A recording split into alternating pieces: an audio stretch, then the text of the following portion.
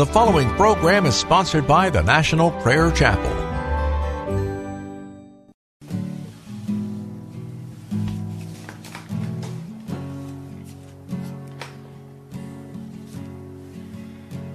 There is a judgment greater than anything you've ever known. It won't be long. Your life will pass by as a vapor, and you will stand before the judgment seat of God. And every secret deed and thought, every wrinkle, every spot will be in view before the one who knows all things, the Lord of Lords and King of Kings. You know, the one you never knew. While you have breath, you have a choice to make in life. Turn away from your sin and believe on the risen Christ.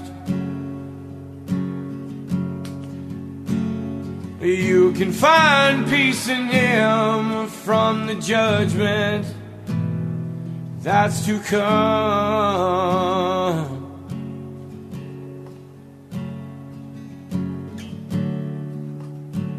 He is the shelter from the coming storm.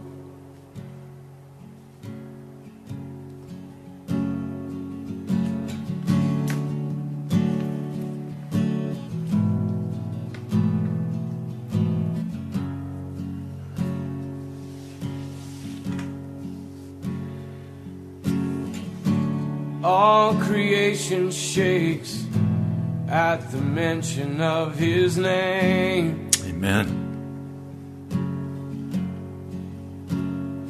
He has power over life and death. Every knee will bow and tongue confess.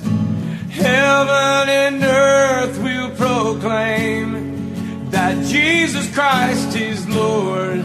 To the glory of the Father, will you bow? Will you surrender to His majesty? He can save you from the might of all your sin. This is the fight in which He stands in perfect victory. While you have breath, you have a choice to make in life. Turn away from your sin and believe on the risen Christ. You can find peace in Him from the judgment that's to come.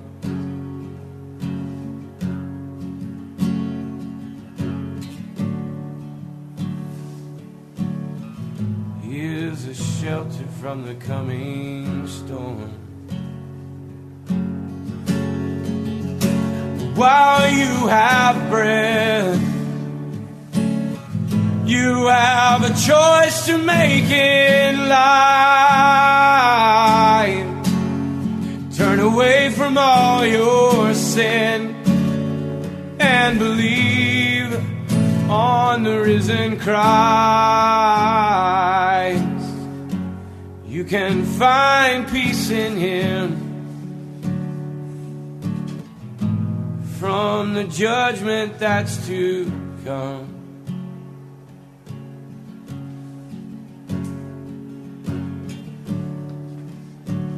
He is a shelter from the coming storm.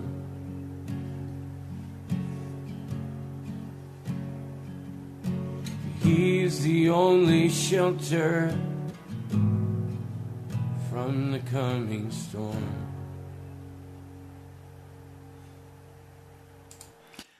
Welcome to Pilgrim's Progress. I'm Pastor Ray from the National Prayer Chapel. The most important sermon that Jesus gave, while everything he said was of vital import, the most complete statement comes in what we call the Sermon on the Mount. Now, in the Sermon on the Mount, he makes a statement that is shocking to us, but we have lived so long with these passages of Scripture that they have taken on their own meaning, the meaning of the culture, not the meaning that Jesus was trying to impart to us. So let's look carefully at chapter 7 of Matthew, verse 13. Enter through the narrow gate, for wide is the gate, and broad is the road that leads to destruction, and many enter through it. But small is the gate, and narrow the road, and that leads to life, and only a few find it. Who's he speaking to? He's speaking to those men, women, and children who are choosing to follow him. Crowds. Now, how this flips us upside down is that this is not a message to the unbelieving. It's not a message to the world. This is a message directed to, spoken to, believers. People who say they follow Jesus. There are two roads, Jesus said. There is a broad road, and there is a narrow road. He could have continued and said there is a broad road in the church, and there is a narrow road in the church. Most, including myself, have struggled for many years to differentiate between the broad way and the narrow way. And in part, that's because of specific words that we choose to give our own meaning to. Let me show you what I mean. If you look further in the passage,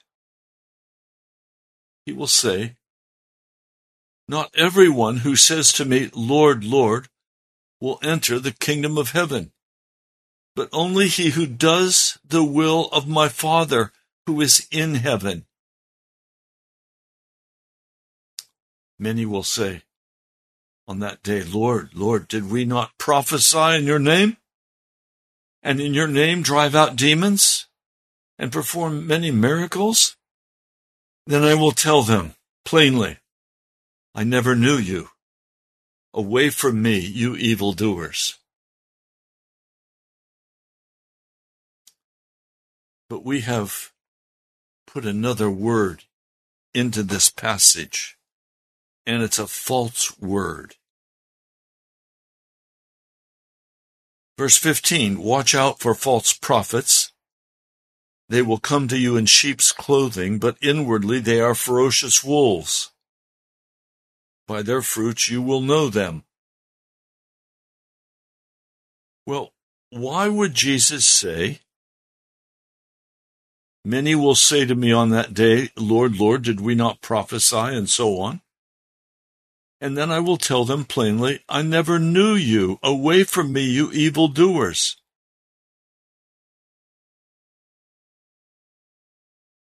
You catch it? Most would say, why are they being blocked from the kingdom of heaven? And they would answer, because they never had a relationship with Jesus. Well, that relationship word is it's a word that you can twist and turn in a lot of different ways. I have a certain relationship with my wife. A brother came by and we had time to talk this morning. Well, I have a different relationship with him. I have a different relationship with my dry cleaner. I have a different relationship with my mechanic.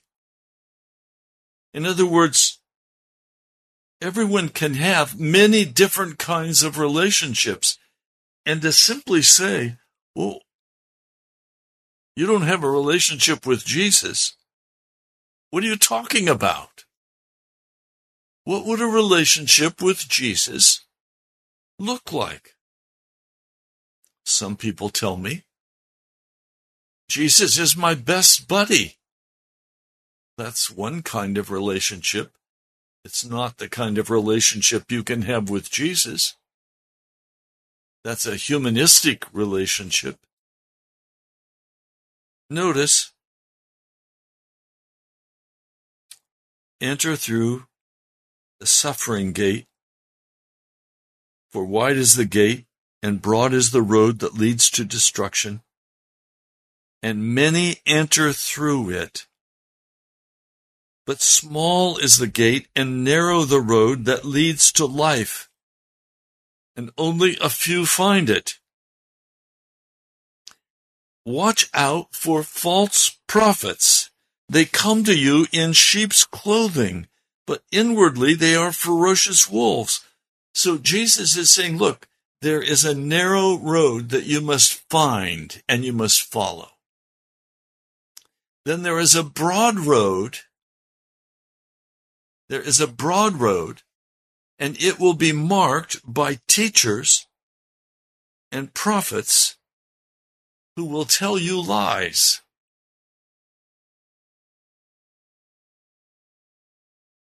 What are those lies? Those lies center around what your relationship with Jesus will look like. You see, he becomes very specific. I will tell them plainly, I never knew you. Away from me, you evildoers. And then he goes on, everyone who hears these words of mine and does not put them into practice is like a foolish man who built his house on sand. The rain came down, the streams rose, the winds blew and beat against the house, and it fell with a great crash. That's the end of his Sermon on the Mount.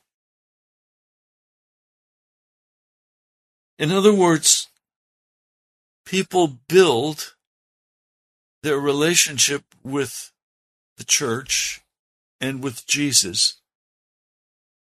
But if it's a false relationship, if it doesn't measure up to Jesus,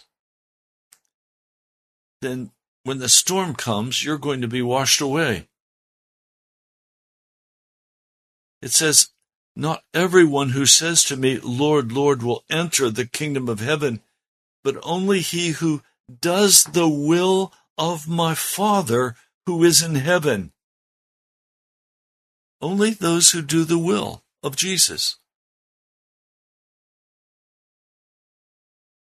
Now, let me share.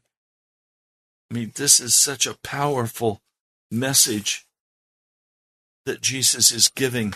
He gives another part of it in Luke, the 9th chapter, verse 23. Luke 9:23. Then he said to them all, if anyone would come after me, he must disown, deny himself, take up his cross daily, and follow me. Whoever wants to save his life will lose it, but whoever loses his life for me will save it. What good is it for a man to gain the whole world and yet lose or forfeit his very soul? If anyone is ashamed of me and my words, the Son of Man will be ashamed of him when he comes in the glory, his glory, and the glory of the Father and of the holy angels.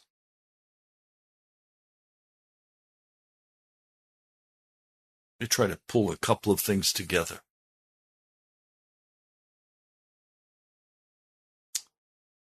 Got a phone call from a man, 40 years old. He's called me a number of times and asked me to pray for him. He's a regular church member. He said, "Pastor, would you pray for me? My prostate seems to be blocked. Would you pray?" Well, I have prayed for him on several occasions for several different medical issues, and he has been immediately healed as I've prayed for him. And he went away rejoicing. I've learned, though, that I have to be very careful how I pray for him. I said to him, "Yes, I'll pray for you." So I prayed as the Lord led me to pray.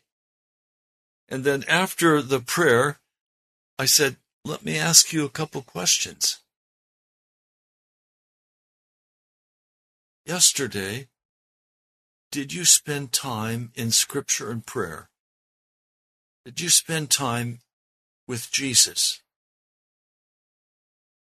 He said, "No, Pastor, I was really busy yesterday." I said, "What were you so busy doing?" Well, he said, "I slept in because I'd been up very, very late the night before. So I slept until 12:30 in the afternoon. And then I got up and some friends asked me to go grab some food with them, and so I went and we got some food."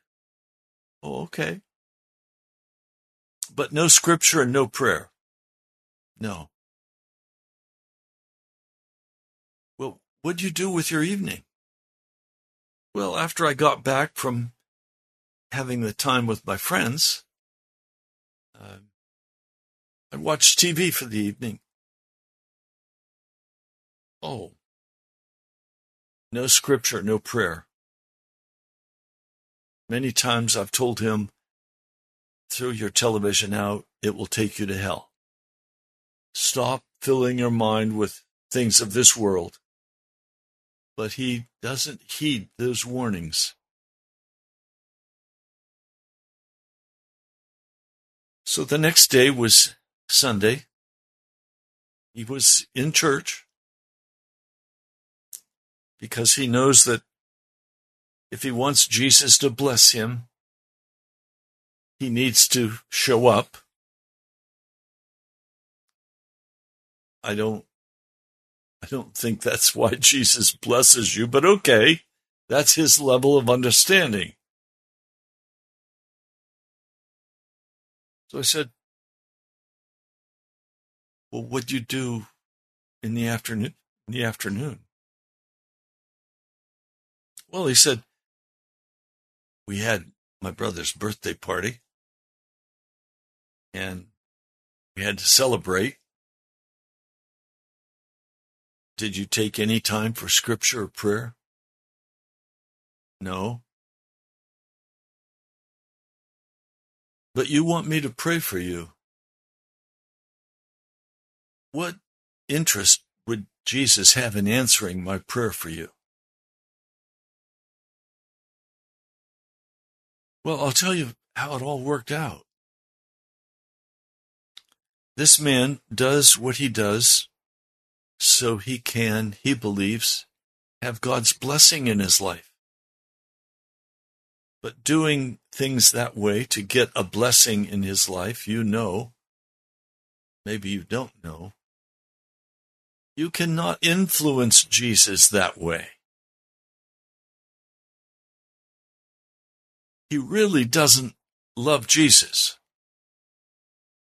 He loves his lifestyle. He loves his good food and his friends and the social life. He'll go to work every morning. He's required to. He does a good job. He produces an honest day's work for an honest day's wage. But bottom line, he's a broad road Christian. He's enjoying his life.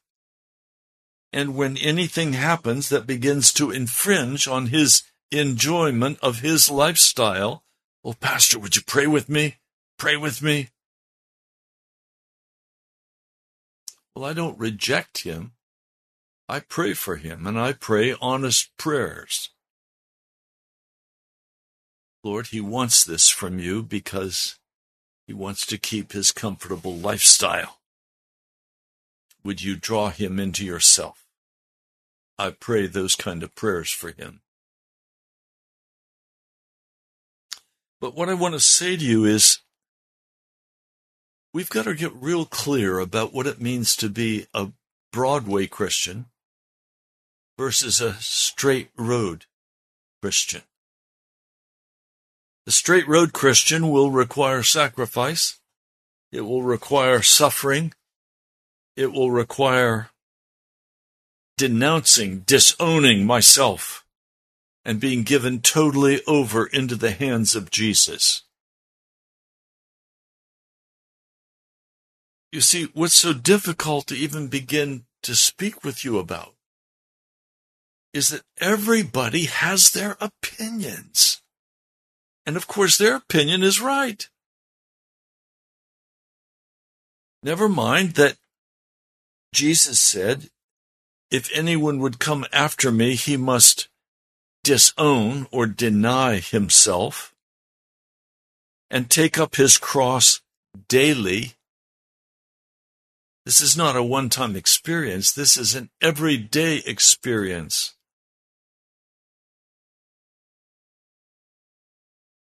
This is a constant. This is a situation where I have given myself totally and fully into the hands of Jesus.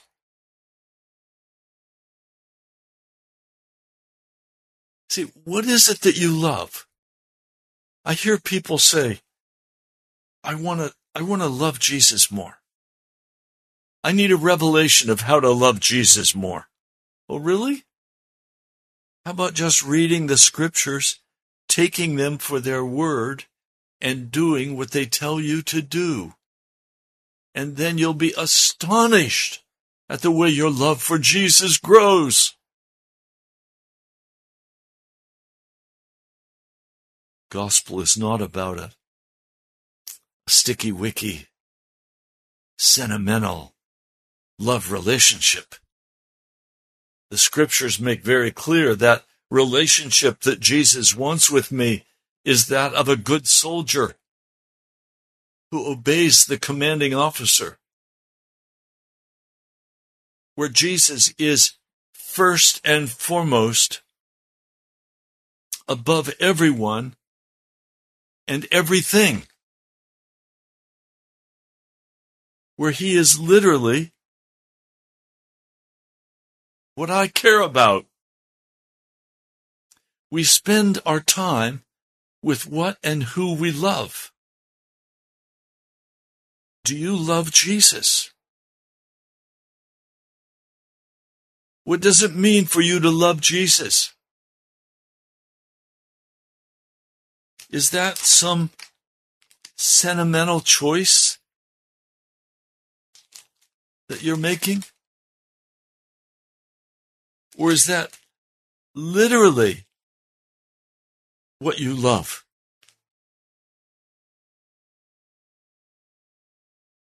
Now, go with me over here to the book of Luke a little later. Large crowds were traveling with Jesus. And he turned to them and he said, if anyone comes to me and is not indifferent to his Father.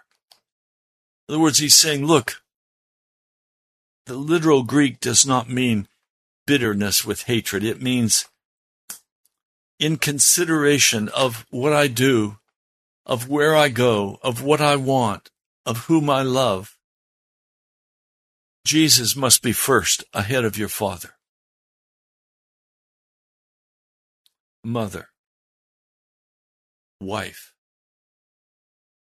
children, brothers, sisters, yes, even your own life. He cannot be my disciple. Do you hear? It's not complicated. What are your priorities? Who is your priority? Jesus is saying he must be your priority. He must be your first interest. He must be the person you obey. You want a relationship with Jesus? Then make him first in your life. It's not complicated. We're so full of complicated theology. No, it's not complicated. Who is it you love? Now, the reason I come talking to you about this is that I've been lied to almost all of my life by theologians, each with their separate philosophies. Teachers, professors, parents, pastors, people that I trusted. They told me all kinds of crazy things. But in every one of them, there was the escape hatch that would allow me to go to heaven, even in the midst of not making Jesus first. It's not what Jesus said, is it? He says, anyone who does not carry his cross and follow me cannot be my disciple. Well, what's it mean to carry your cross? It's not complicated. It means disown yourself. Get rid of your selfishness. You're not the center of the world anymore. Jesus is. You're going to use the money that Jesus has brought to your hand. You're going to use the time he's brought to your hand to be utterly unselfish, filled with the Spirit of Jesus. And you're going to give and serve and honor. You're going to let yourself go. See, we use words like, you have to have a relationship with Jesus. Sounds nice. But what's a relationship look like? Well, according to Jesus, it looks like picking up your cross every day and following him. It looks like disowning yourself and your interests every day and saying, okay, Jesus, I'm following you. Right now, that's a very difficult task for me because I'm just entering into 6 weeks of being crippled from a fall. With my right leg being useless, I can't put any weight on it, and it's exceptionally painful sometimes. Okay. Then picking up my cross means waiting before Jesus for his healing. And then while I'm waiting for Jesus to come and heal me, doing all that I can do to proclaim to you the honest, straight word of the gospel of Jesus Christ. No games. Straight up. Take up your cross. Well, my cross right now is extremely painful and hard. Okay. Am I upset about that? No. I'm rejoicing that I can pick up my cross and follow Jesus, totally disowning my own interests. Oh, have you been to a doctor yet, Pastor? No, that was my interest. I want Jesus' interest. He told me, wait on me. Wait upon the Lord, is what he said. Okay, if he tells me to wait on him, then obedience to his command is what taking up my cross means. Well, is it pleasant? No. Waking up in the morning with a nosebleed, it's not pleasant.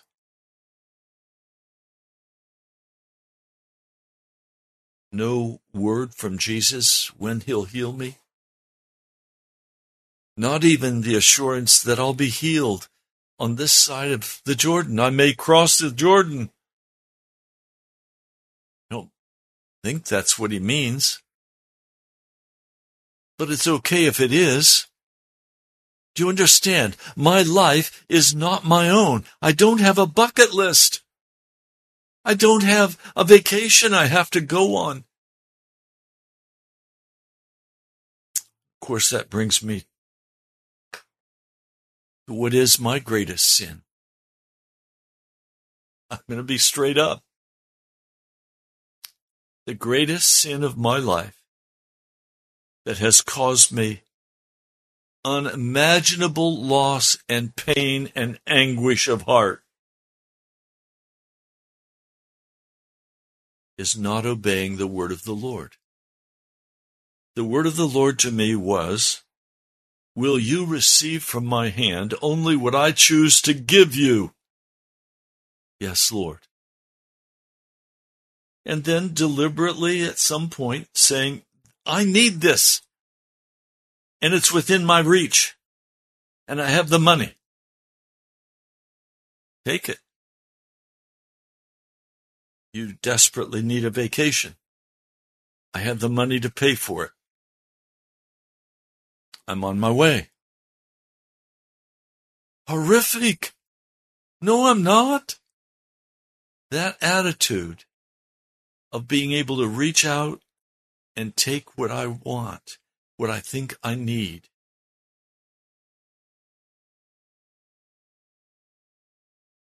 I had the money I needed to buy another car. My car's a little bit rough around the edges. Runs perfectly.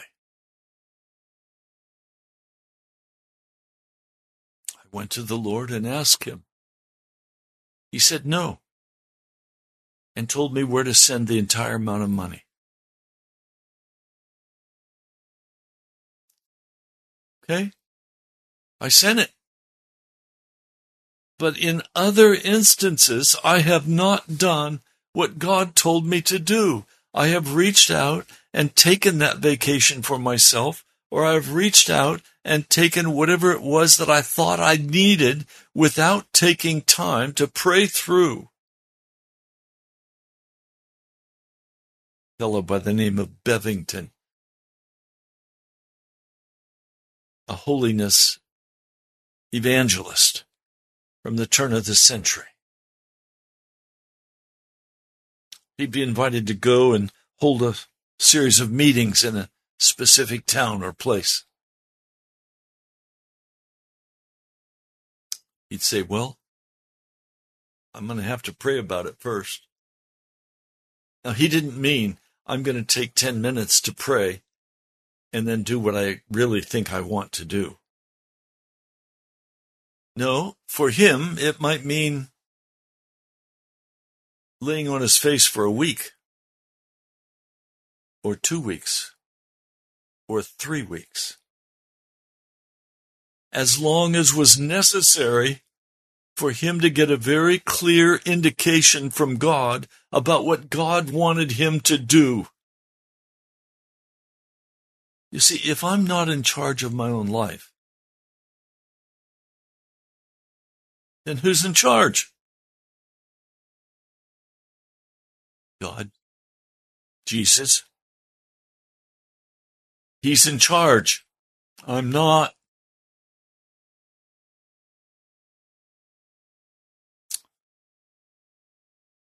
Verse 28.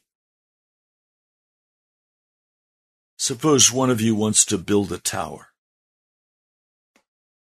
Will he not first sit down and estimate the cost to see if he has enough money to complete it? For if he lays the foundation and is not able to finish it, everyone who sees it will ridicule him, saying, "This fellow began to build. He's not able to finish." Or suppose a king is about to go to war against another king. Will he not first sit down and consider whether he is able with 10,000 men to oppose the one coming against him with 20,000? If he's not able, he will send a delegation, while the other is still a long way off, and will ask for terms of peace. In the same way, any of you who does not give up anything he has cannot be my disciple. Oh, wait a minute. Let's read that verse again.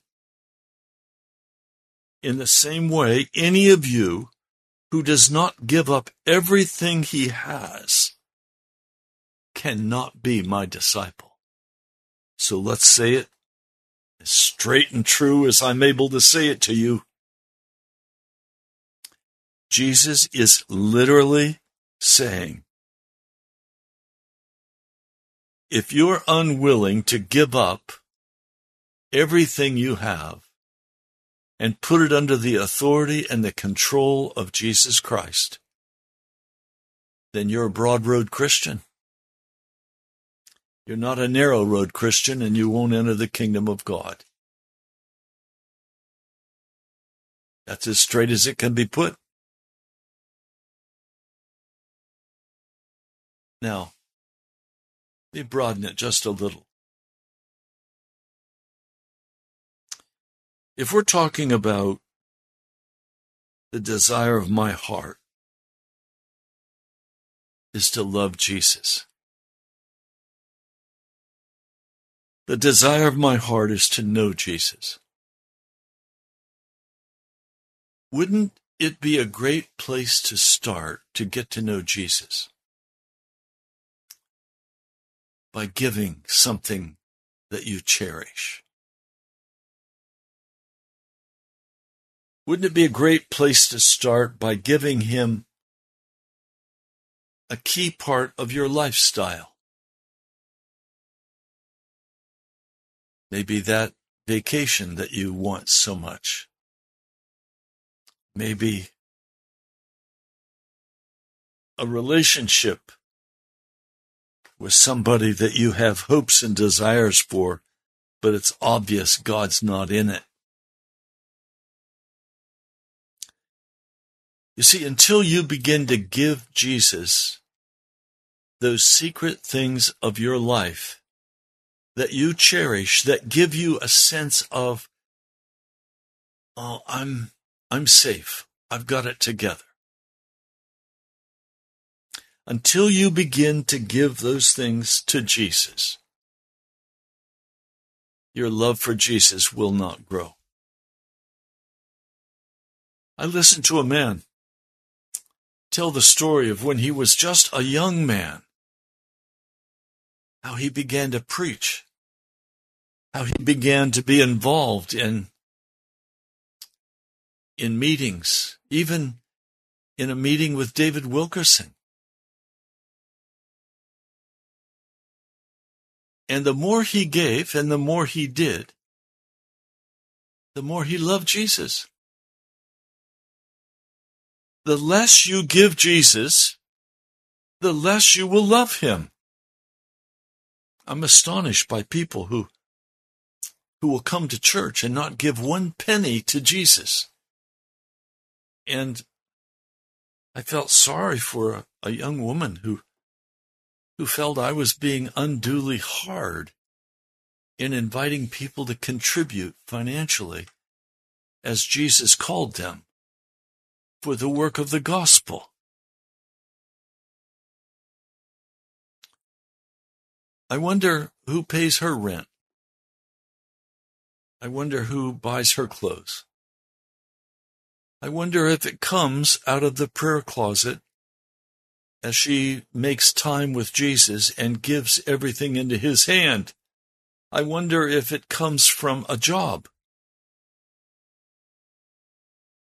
Jesus said, "Seek ye first the kingdom of God and his righteousness, and all of these things will be given to you as well."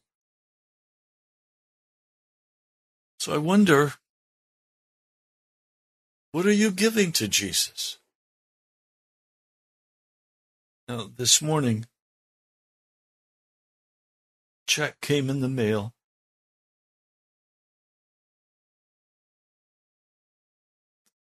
From a dear brother and sister up in Michigan.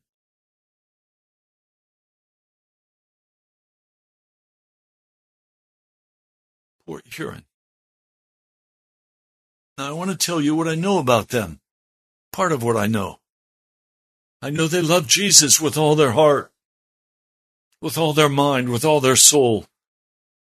They could have used that large gift, that offering. They could have used that for themselves. But it's not themselves that they love. It's Jesus that they love. But you want to keep everything for yourself and penny pinch Jesus. And then you want to say, "Oh, I want to love Jesus more." Then give. Give time, give energy, give service. Reach out and make a difference in somebody's life.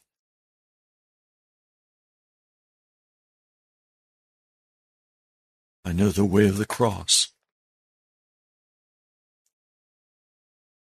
The way of the cross is self-denial. The way of the cross is to give up self-love. The way of the cross is suffering. The way of the cross is letting go of all selfishness and all self-centeredness. And instead, giving even that which is precious to you to someone else. Remember what Jesus said to the rich young ruler? "Go give all that you have, and then come and follow me, and you will have treasure in heaven." And he turned and walked away. Please, today, what I'm trying to say, and maybe I'm not saying it very well,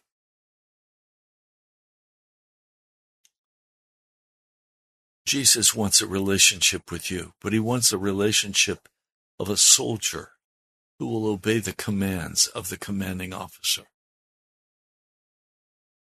He wants a person who has laid it all down on the line. Salt is good, but if it loses its saltiness, how can it be made salty again? It's fit neither for the soil nor for the manure pile. It is thrown out. He has ears, let him hear. Well, I can tell you how you can get salty again. Give up your treasures in your heart and give them to Jesus. And as you give those things back to Jesus that you have stolen from him, love will begin to well up in your heart for Jesus. Or, just the opposite, you'll say, "I'm a fool. Why am I giving this?" And your heart will grow more and more hard and more bitter.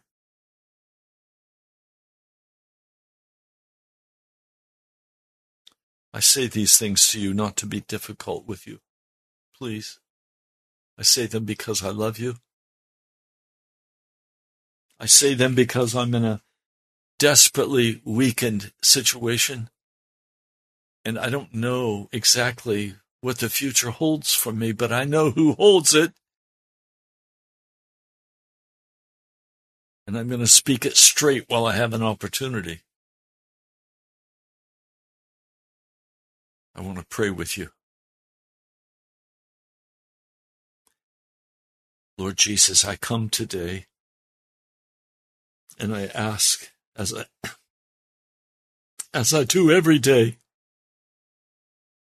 would you shelter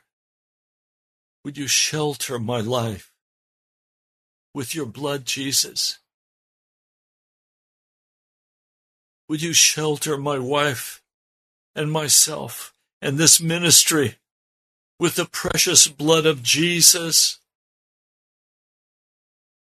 Lord, would you shelter every person listening right now to this broadcast? Would you shelter them with the precious blood of Jesus? Oh, Lord, you are the one we love. There's no hope without you, Jesus. You are my hope. You are my future. You are the one who is carrying me so lovingly in your arms, and I praise you and worship you and honor you. And Lord, today there are other men and women who are sick, who are utterly discouraged and saying, how can I keep going? As I said to my wife, how long can we live like this?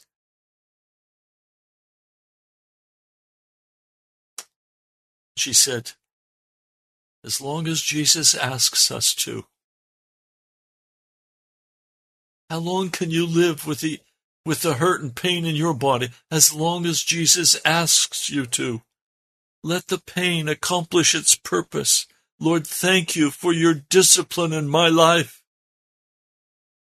Forgive me for those times when I have just in arrogance, in stupid, dumb arrogance, reached out and done and grabbed what I thought I needed and wanted.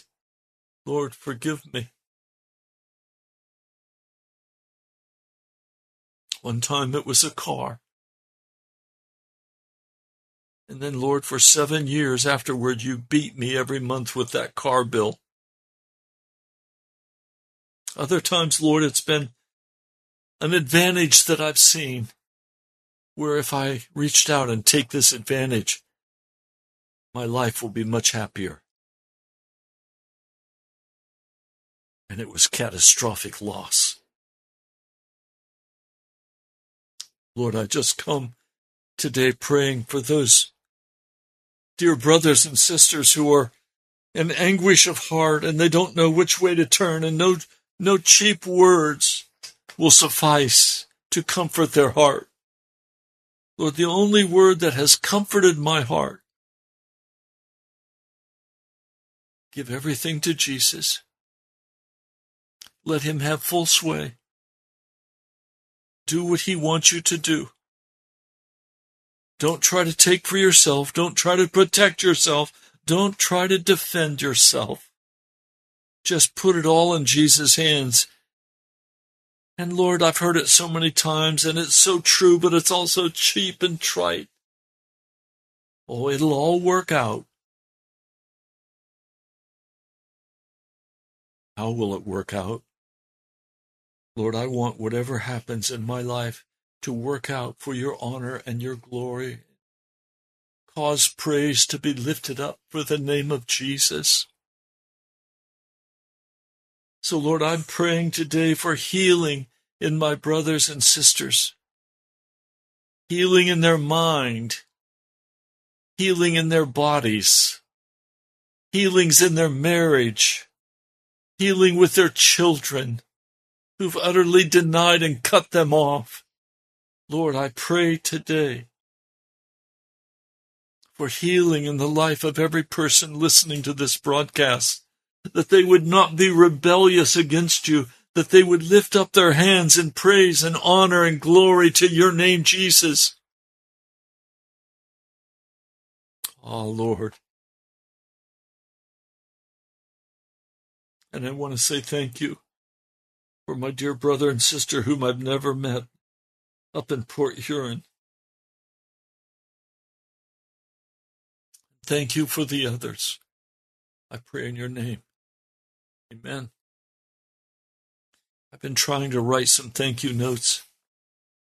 My hand has been very shaky. I don't have the computer connected properly to my printer that is upstairs. My staff moved the broadcast center to the downstairs